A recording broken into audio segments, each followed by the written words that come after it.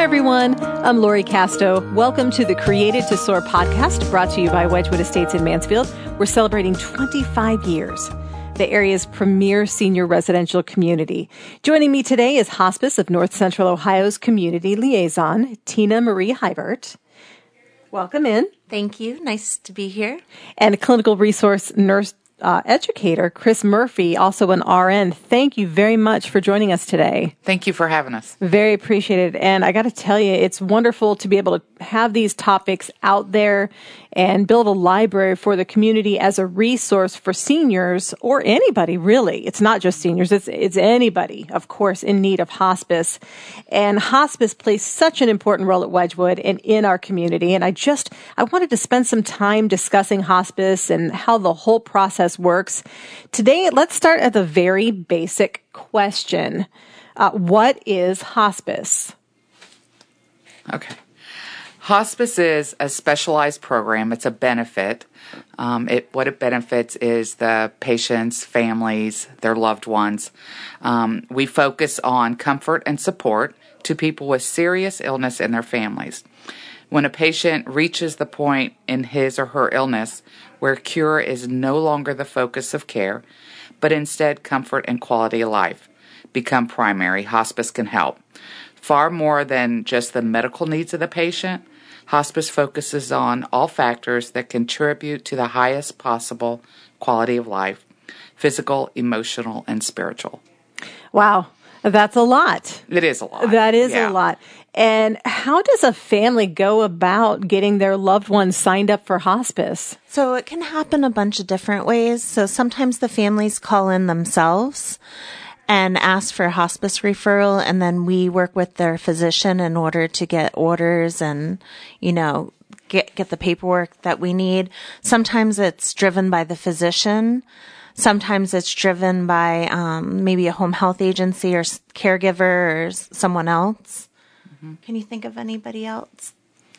Or even when they go into the ER and the loved one or the family has decided they don't want any treatment, possibly the ER doc will say, have you thought about hospice?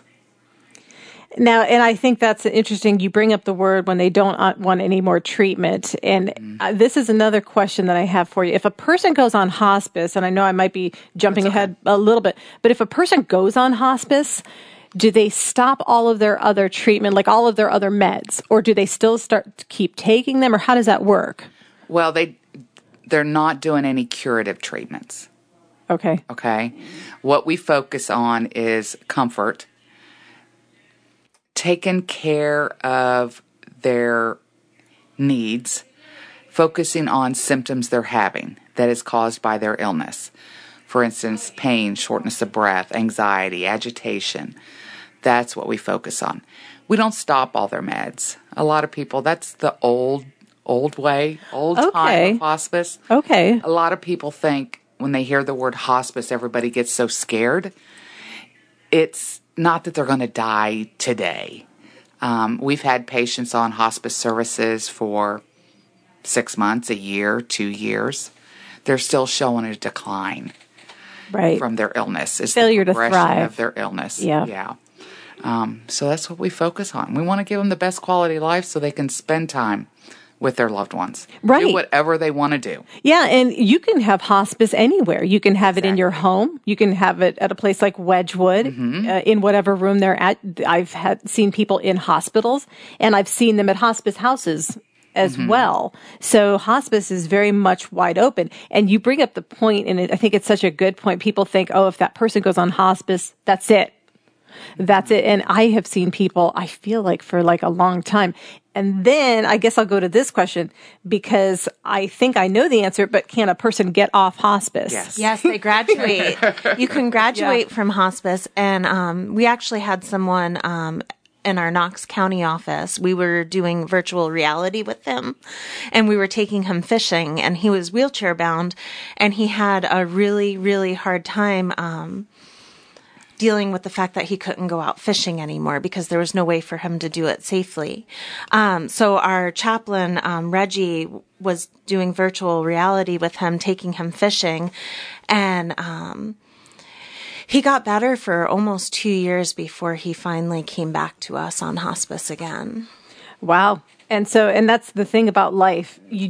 Life isn't over until it's over. And everybody is so individual and everybody's so different. And the person that we think is going to be on hospice 3 days could be on for a long time, and vice versa. It's a different type of care because we're treating them as a whole and with the family.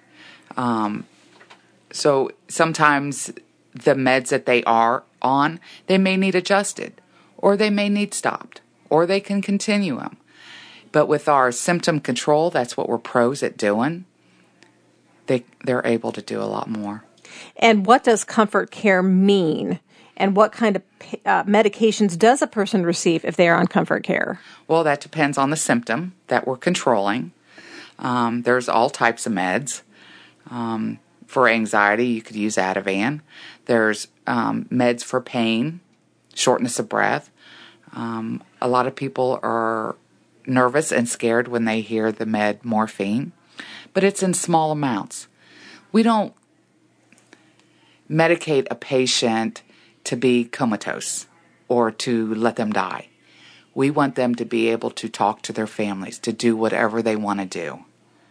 We want them at a stable that they're able to do those things. And we also keep them on oxygen. So I know a lot of people fear that they're going to be taking off their oxygen. We will keep somebody on oxygen until the very end. We don't want people to have trouble breathing during this time.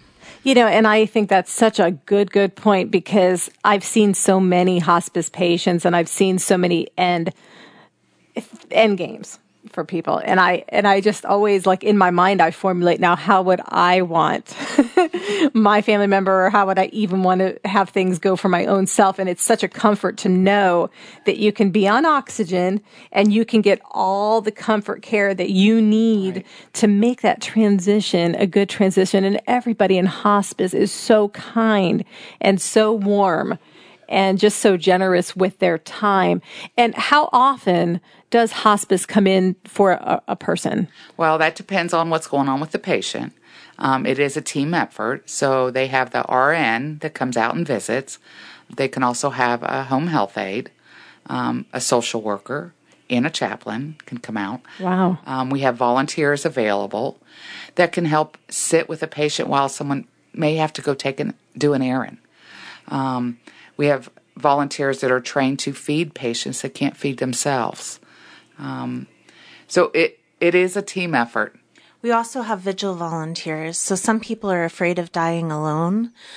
So Danielle, our volunteer coordinator, works really hard with a team of people that are very passionate about making sure that those people are loved and cared for all the way up until the end. Oh, I think it's just a gift. I really believe it's a gift. I believe it's a calling for some of these folks. And I believe in those end days, that has to be a person that's got a gifting to come in and take that time with someone. There's nothing more valuable, and I feel like nothing more honoring. In fact, it's giving me goosebumps when you think about being able to honor a person in such a way that they take their time to come in and be with a person that doesn't have anybody else to be with them in those final hours.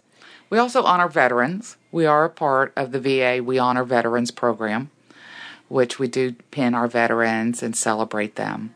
We probably honor over 300 per year.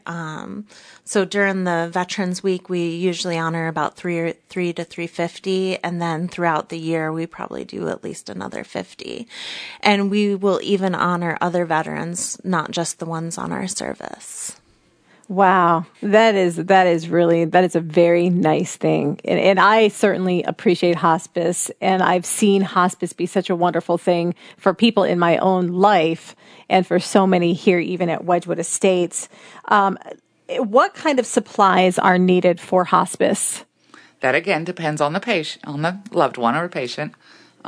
We can bring in all the equipment, like a bed, oxygen, a Hoyer lift, a lift chair, bedside commode, shower chair. There's a lot of equipment.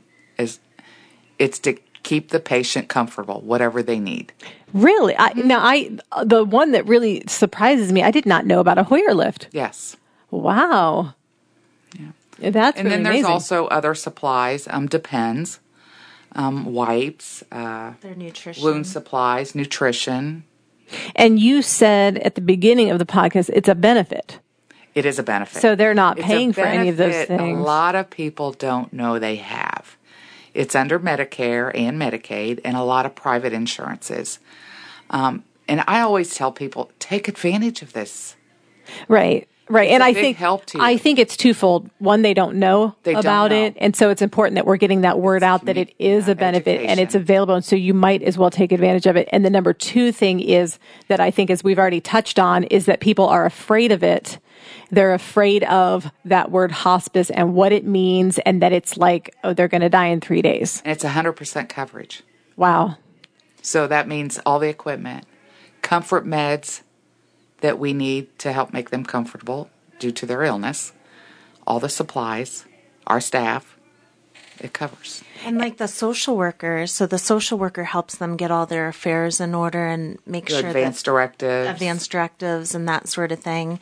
The chaplain, some people are afraid to have chaplain come in because maybe they're not religious or not religious at that time, but they'll even talk about football or play cards with them or do something that... Or sing. Sing, yeah. Reggie is amazing at singing. Dave is really good at just having a real good heart-to-heart conversation, and John's just sweet all around.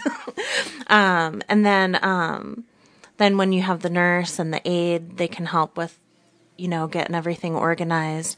And then the volunteers, they just bring that extra layer of love and compassion, and some people just want somebody to be with them to talk or to read the Bible or the newspaper.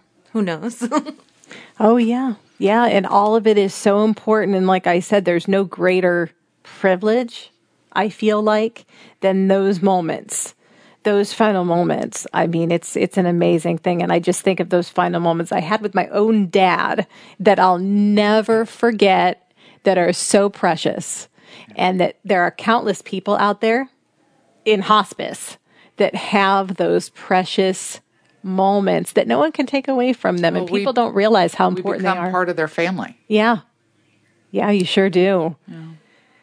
All right. Is there anything else you wanted to discuss about hospice? Yeah, we do actually, since we're a nonprofit hospice, we actually have like an item closet, so we can help provide extra items to the patients. Like, say they have dementia, we have like different fidget blankets and baby dolls, these lifelike baby dolls that some people feel comfort in holding the baby, weighted blankets, baby monitors, so that if you want to go out on your front porch but your loved one's inside, you could hear.